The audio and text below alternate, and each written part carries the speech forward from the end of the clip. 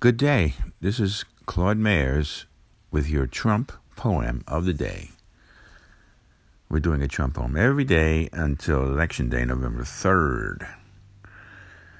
Donald Trump's in the hospital with COVID. He might have caught it from Hope Hicks while flying their plane together with other members of his retinue. Who knows who got what from who? And I was thinking about this poem and somebody looking in the windows of Air Force One.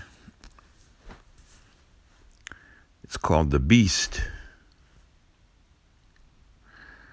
With the release of the beast, the community eased its queasiness.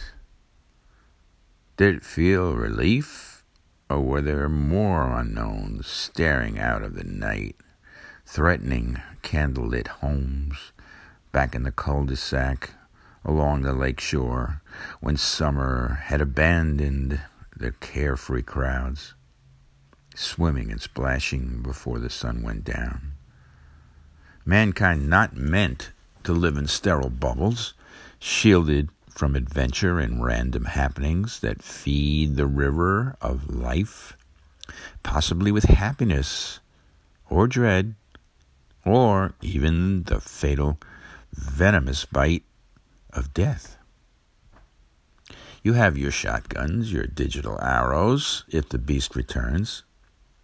You can aim at its heart, kill it again, until it somehow resurrects itself beyond all reason.